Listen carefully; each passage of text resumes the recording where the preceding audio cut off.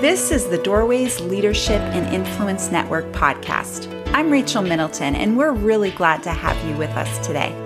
We hope you will enjoy our show as we talk about healthy leadership that we believe is best expressed and most effective through influence. Are you ready? Let's get started. Welcome to our podcast. I'm your host, Rick Shields, and I serve as the director of the Doorways Leadership and Influence Network. Thank you for investing your time with us on this episode. Our guest today is Robert Benson. And while he is equally comfortable working with superintendents, supervisors, leads, and operators, his focus as a consultant and coach is directed to owners and executive teams. As the president of RFB Coaching, he works with leaders to grow their businesses, focusing in the areas of vision, strategy, leadership, and sales. And with over 20 years of experience as a consultant, he has delivered customized interventions to corporate clients, both nationally and internationally. So, Rob, I'm really glad you're with us on this episode. Thanks for joining us again. Yeah, pleasure to be with you, Rick. Thanks so much for having me. Our conversation today is about leadership, which in and of itself is a pretty big topic. I know that. But I always like to ask people to give us their personal definition of leadership. So how do you define leadership? Thank you for the question. And I continue to play with this. I've been doing leadership for 20 plus years. And I started with John Maxwell. So, John Maxwell, his definition he simply says leadership is influence, which is that is a wonderful definition. It's simple. It really does capture it. But I think it misses some things. So literally, I sat down last night and I typed up a new one. You want to hear my latest? I'm ready. There you go. My latest one. And this is also leadership. And I think there's such a thing as Christian leadership. So let's try this one on for size. Influencing one or more others to work for a worthy goal and do so in ways that accelerate goal attainment and leave the other people better off than they were when you began. There's a lot there. So it is fundamentally about influence, but it's so influence towards something that is real and important, particularly if you claim the name of Christ. You should somehow be working towards advancing his kingdom in some kind of way. And you know what? If I'm putting bread on my table and I'm helping other people put bread on their table, I think that fits. That's a worthy goal. Okay. But starting off with a worthy goal, if I'm an effective leader, so this also starts getting into what's effective. Well, effectiveness is, do I help you achieve the goal? Do I help you or our group get there faster, better, cheaper than they would have on their own? If all awash, I'm just a cost. If I don't help make it better, faster, cheaper, but I accelerate that goal attainment, and somehow also, you got to be better off. If you and I are on a team and I'm leading you, you got to be better off when we're done. And if I haven't done that, I haven't stepped up in my role as a leader. Yeah, we're going to circle back and pick up on that in a little bit. Because I got another. Yeah, go ahead. We could take that apart for 20 minutes, but I got a bunch of questions I want to ask. Oh, okay, go for it. So in some of the notes that we shared ahead of time, you said the problem with discussing leadership is that by virtue of everyone having an experience of leadership one time or another, they consider themselves an expert. So we believe that developing leaders is a good thing, but you suggest that discussing that whole concept of leadership can be difficult. So take a minute, if you would, to explain what you mean in that. So everybody steps into the leadership conversation thinking they're already an expert. They would not use the word expert, but they're not coming with beginner's mind. They're stepping into this thinking that unless you are the rock star leadership guru and you're at a conference, okay, and they might give you a little bit of a pass there, but on a situation like this, most people already think they know, and people who think they know can't learn anything. They can't learn anything, and they almost have to experience abject failure where whatever their approach typically is doesn't work for them to realize, oh, maybe I don't understand this. So, or understand all of this that I might. And Rob, so, do you know many of those people who will actually do that? Even in the face of abject failure, they'll come back and say, hey, maybe I don't really get this.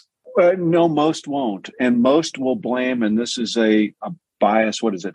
Fundamental attribution error. I'm going to have to look that up. But the point is, we tend to blame when we fail. Well, it was the circumstances. It's not that I fundamentally don't understand or was wrong. It was the circumstances that were thrust upon me. But my way of looking at the world is still correct. And so what we tend to do in terms of leadership is we tend to lead the way the leaders we saw when we were young. We tend to lead like the football coach that led us. Some of us, particularly, maybe we didn't have sports. We happened to find our way into a good working or a good church situation. Some of us have had very good leaders, and we can slide in. We're doing the same thing. We don't know why we're doing it. We certainly couldn't teach someone else. And if there's flaws in our approach, and by the way, we all got them, we're not really open. So it's a challenging topic to talk about just because people think they already got the answer. I'm good. Yeah. And they can come back with, well, it was a perfect storm. The next time, I'll either leave the harbor a little earlier or I'll leave it a little later. Well, it was not about leaving the harbor or when you left the harbor. It was about leaving the harbor in the first place. Right. They rarely have a chance to come back and say, I failed because everything I'd set up, that's what was going to happen. It was going to fail. Mm-hmm. Mm-hmm. I like that famous, it's often quoted phrase written by William Shakespeare in his play, The Twelfth Night. He says, some are born great, some achieve greatness, and others have greatness thrust upon them. But an interesting point is that there's a sentence that precedes that phrase, and it's not often quoted, but the entire quote is this. It says, be not afraid of greatness. Some are born great, some achieve greatness, and others have greatness thrust upon them. So I take that phrase, I change it slightly, I make a different point. I remove the word greatness, replace it with the word leadership. And when I do that, then we get this phrase. Be not afraid of leadership. Some are born into leadership. Some achieve leadership, and others have leadership thrust upon them. So do you think that there are those who are afraid of leadership, especially as it relates to them becoming leaders? The people that I know who have shied away from leadership do so, well, for a couple of reasons. Some people actually will, in a business setting, say, you know what, I don't want the headache. I'm a great individual contributor. Well, just let me do my job. And you know what we should do with those people?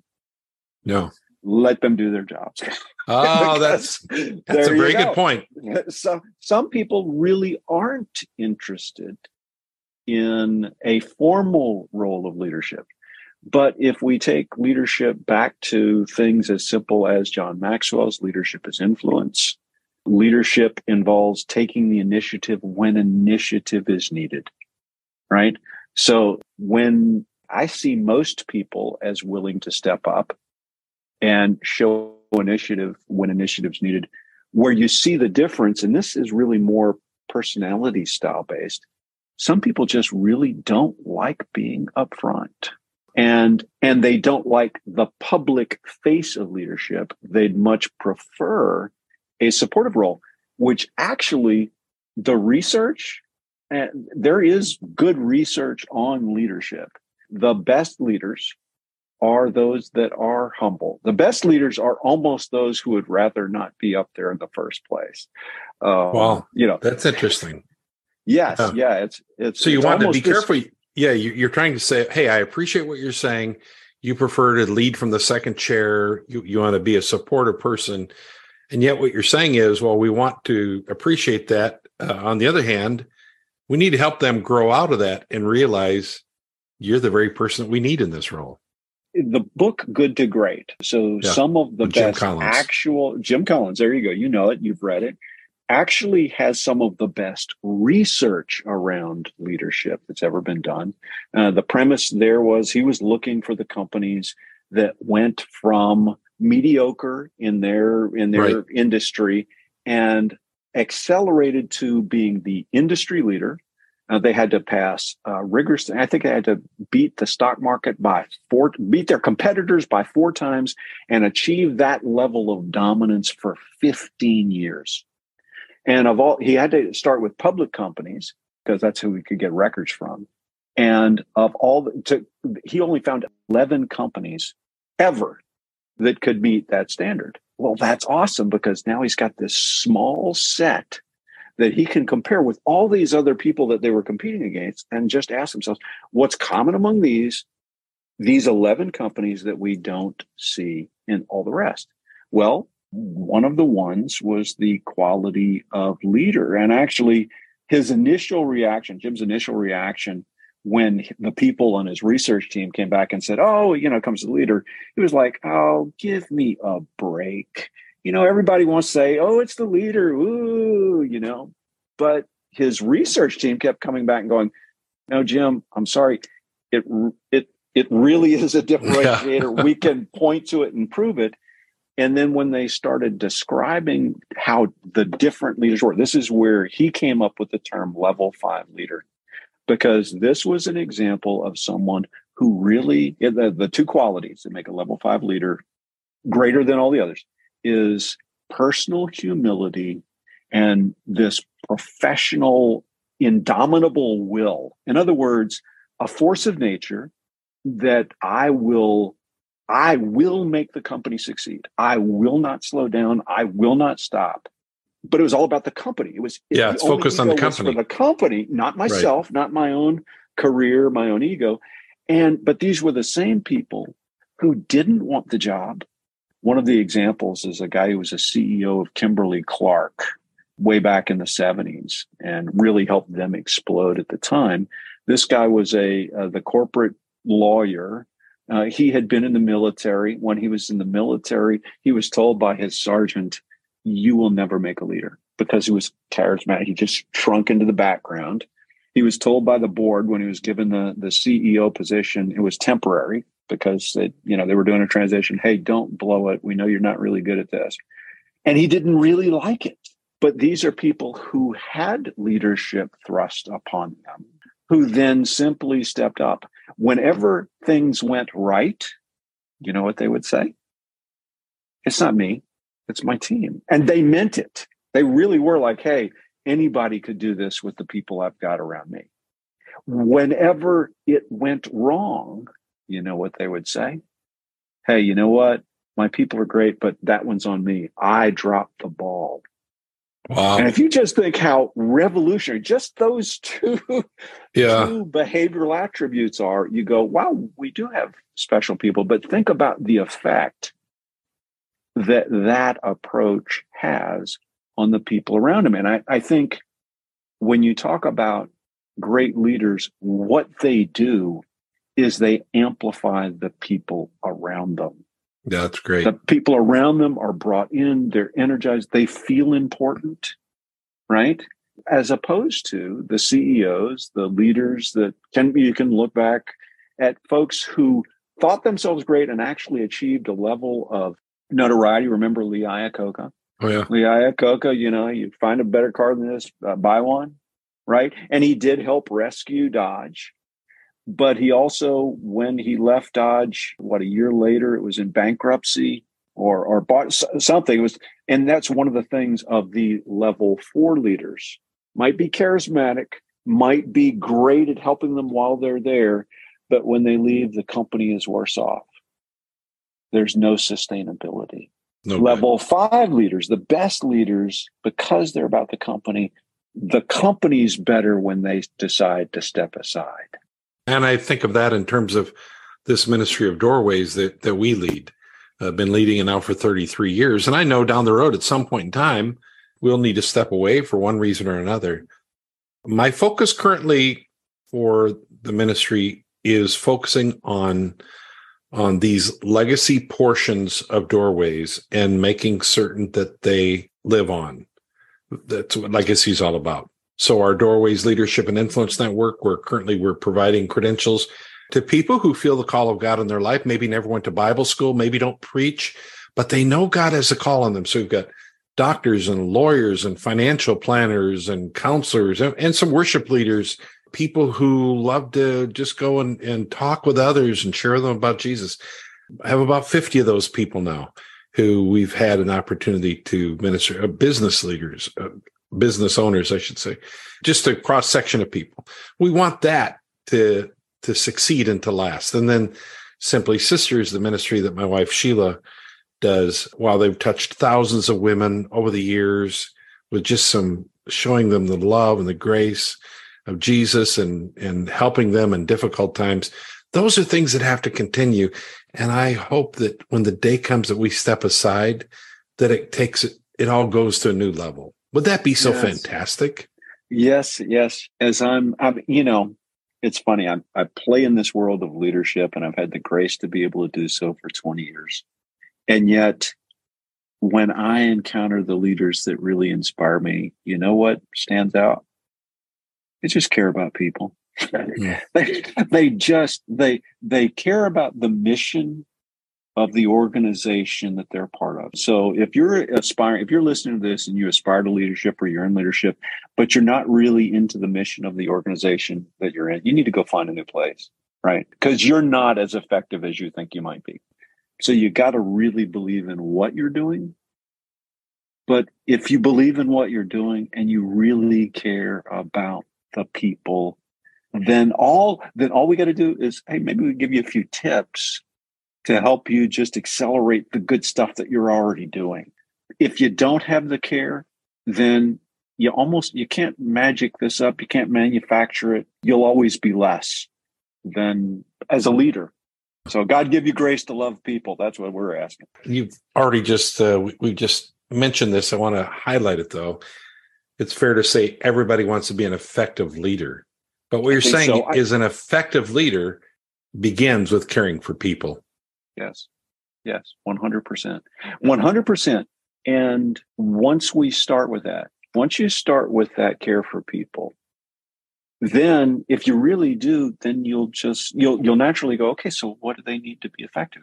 Then if you answer that question, and actually, here's a quick leadership lesson right now. People need 3 things in order, assuming a caring relationship with their boss.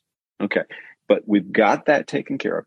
People only need 3 things. If you give them these 3 things, they will perform and meet your expectations. If they're not performing and meeting these expectations, you have a deficiency in one of these 3 things. The first is direction, clarity about what's the mission that we're here to support, what are the particular goals and outcomes that I am supposed to, in whatever chair I sit in, that I'm supposed to produce. And what are the values? How do we treat each other as we work together? That's the direction bucket that says, hey, we're going this way. People can't follow you well if they don't know where they're going, right? Direction is first.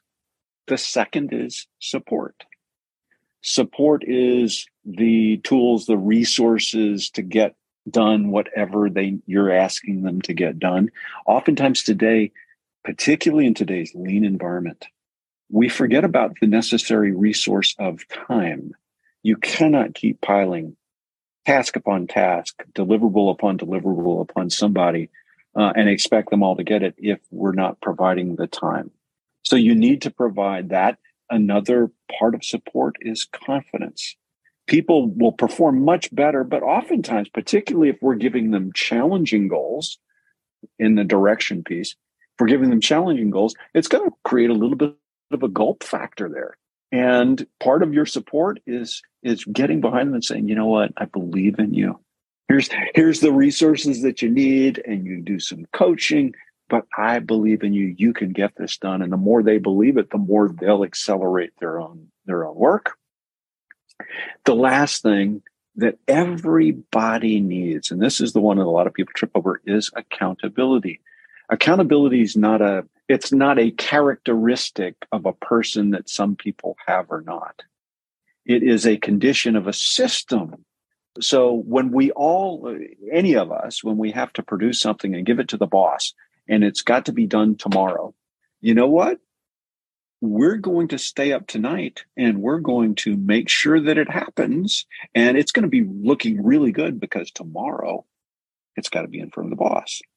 If we didn't have that time to show up, let's say we had the same job, produce X widgets or produce a presentation, but we didn't have that time to show and tell, I can guarantee you we might get around to it eventually, but we'd keep pushing it off, kicking the can down the road. Other things would take precedence. And when we finally did it, it wouldn't have quite the spit shine. Everybody does better when they know that, hey, here's the product you're going to do. We're going to meet about it and talk about your progress, and you're going to show me what you got at some predetermined point. That's why good supervisors do things like weekly meetings with their people. Doesn't have to be. Some people put their teams on quarterly reviews, but good companies and good leaders know how to build in accountability sessions just so their people keep coming back. That way they get the support that they need if they're a little bit off track, but they know they've got to show up. Put those three things in place: direction, support, accountability. Care about your people, and you will be the boss that people want to work for.